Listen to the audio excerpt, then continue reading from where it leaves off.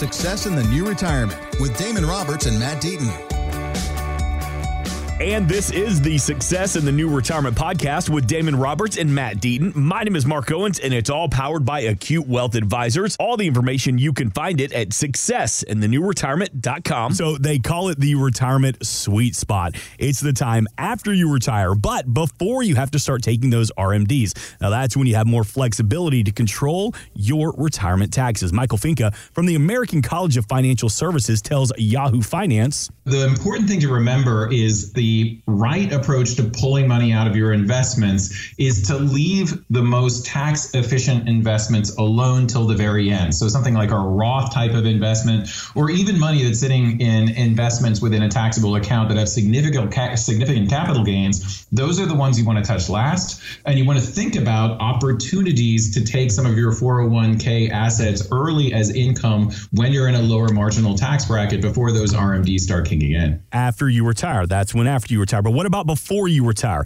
Damon, Matt, are there things that we could do now that might help us manage those tax obligations? Well, I mean, before you retire and those that are retired, there are significant opportunities right now to be tax efficient that you should be looking at, again, whether you're still working in your last years of working or you've just entered retirement or you've been retired for a long time, because we're sitting in a tax environment where our taxes, those marginal brackets that he's talking about, start at 10%, and you don't even get out, above 24% until you've made $326,000 or something right around that number. This is a time where we are paying as a culture, as a country, less taxes than we have in the past. Which is surprising, right? Yeah, because we've got this national debt that is as high as it's ever been, and we keep giving more and more money. And so, we're going to pay the piper at some point. And so there are opportunities, and that's one of the big things we're doing as people come in and visit with us. Not only are we creating the rest of their plan about income and their investments and helping them with those, but looking at it and say, well, we've got to address taxes and see for you, are there opportunities, even for people that are still in some pretty high, making $200,000-$300,000, there's still opportunities for them to be tax efficient. And again, whether you're still working or retired, this is a time to really look at that, because we do believe these marginal rates are going to go up. They kind of have to. Yeah, if I had a group of people together and I said, hey, when it comes to investing, what are some key principles we should all be taking advantage of or doing, what needs to be a part of your financial plan? One of the terms that's going to come up is diversification. It's something that everybody knows that they should do. But has your financial planner or your advisor ever talked to you about tax diversification? So in that clip, the gentleman is talking about, well, when you're in retirement, you need to, potentially put some of your money that's tax-free, touch that last, let that grow. Well, the only way you have money in tax-free buckets is if you start diversifying your portfolio. So like Damon was saying, if we're in a low tax environment right now, it's some of the most, the lowest tax brackets we've seen in about 20, 30, 40 years. And we have this massive debt that's continuing to climb. And so it doesn't take much to kind of realize that taxes are going to be higher in the future.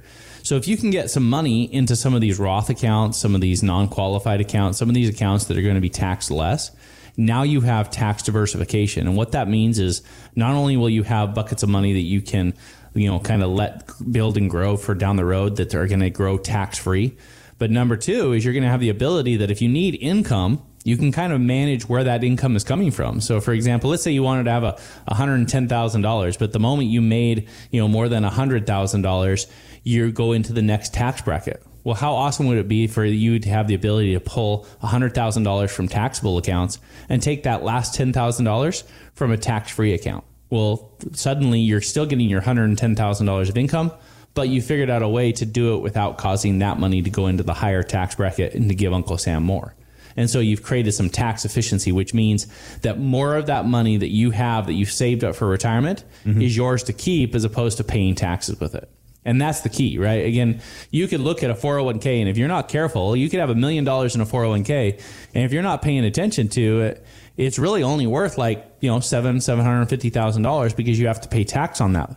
And so what if you could do some things to make that account worth $800,000 or $850,000 because you pay Uncle Sam less, which means you get to keep more? Well, that's like getting an extra $100,000 of return on your portfolio. Mm-hmm. And that's the bottom line, is tax diversification, tax efficiency. How do I spend this money and get to spend it on the things I want as opposed to having to give it away to Uncle Sam? I'm guilty of this. As we get older, we get forgetful. We forget about the passwords, our emails, names, and those multiple 401k accounts. You know, I've had to reset, Damon, I've had to reset the password 3 or 4 times because I have 2 or 3 dead accounts from old jobs. But for some reason, I don't think they're a big priority, which I know they should be. And this one, you can get mad at me. You're welcome to. But there was a story in MarketWatch says that there are 24 million forgotten 401k accounts, and that holds $1.3 trillion in assets. That's not good. So if we have these dead accounts, what's the first move that we should be making? If somebody came up... And you can lecture me too. I'm ready. It's okay. I can take it. Well, we'll talk about your timeout afterwards. Oh, yes, sir. Sorry about that. You know, if somebody came up and said, hey, I've got $2,000 I want to give you that you can add to your accounts, nobody's going to say no. Mm-hmm. I mean, not one person. But we meet a lot of clients that have these we call them orphan 401ks. And we've even found, I think our most famous story is Matt found an old account for somebody that had $100,000 in it she didn't even know of, which was awesome. And that was a fun conversation. But a lot of people have these, you know, in today's day and age, people don't work 30, 40 years at the same employer.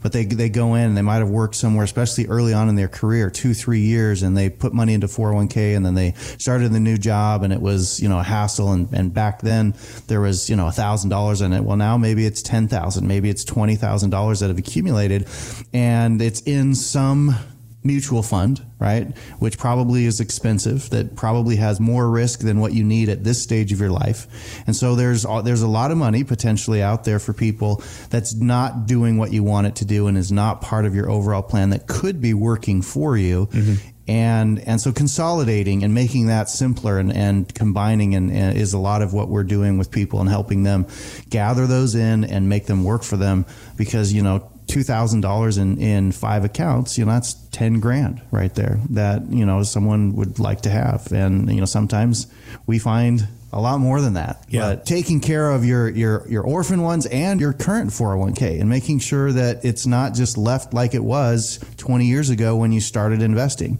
You know, you're probably a lot closer to retirement. If you're going to come and see us, you're 50 and older. And now is the time to look at those things and say, do I need to be adjusting my risk level? You know, because I'm a lot closer and I don't have the time that I used to make up for a 2008 downturn or a COVID downturn or whatever. Is there a specific time that's better to really retire?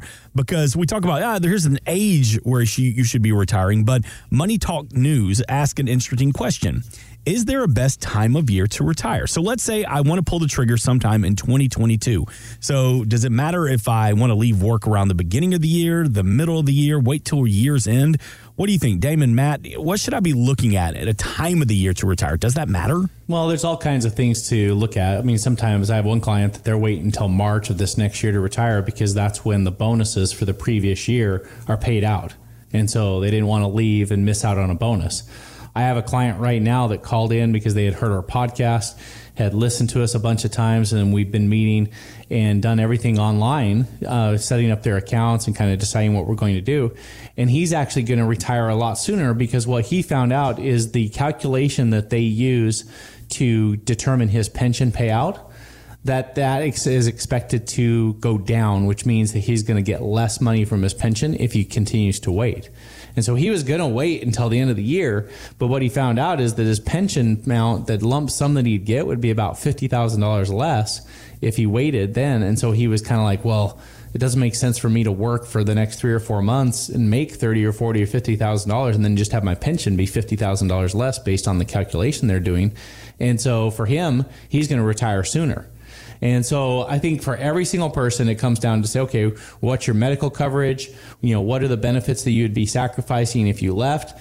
And then look at your overall financial situation and make sure you're prepared. And then once you've got that all dialed in, then at that point it comes down to, am I ready to, be done with work? Do I want to go to a part-time position? Is this kind of I'm ready to do this? And once you've made that decision, then execute the plan. And again, it's critical to have that plan in place before that time, because most people are not going to be willing to actually pull the plug and retire unless they know that they've got their ducks in order in those other areas, so they can know that they're secure financially, that they're prepared.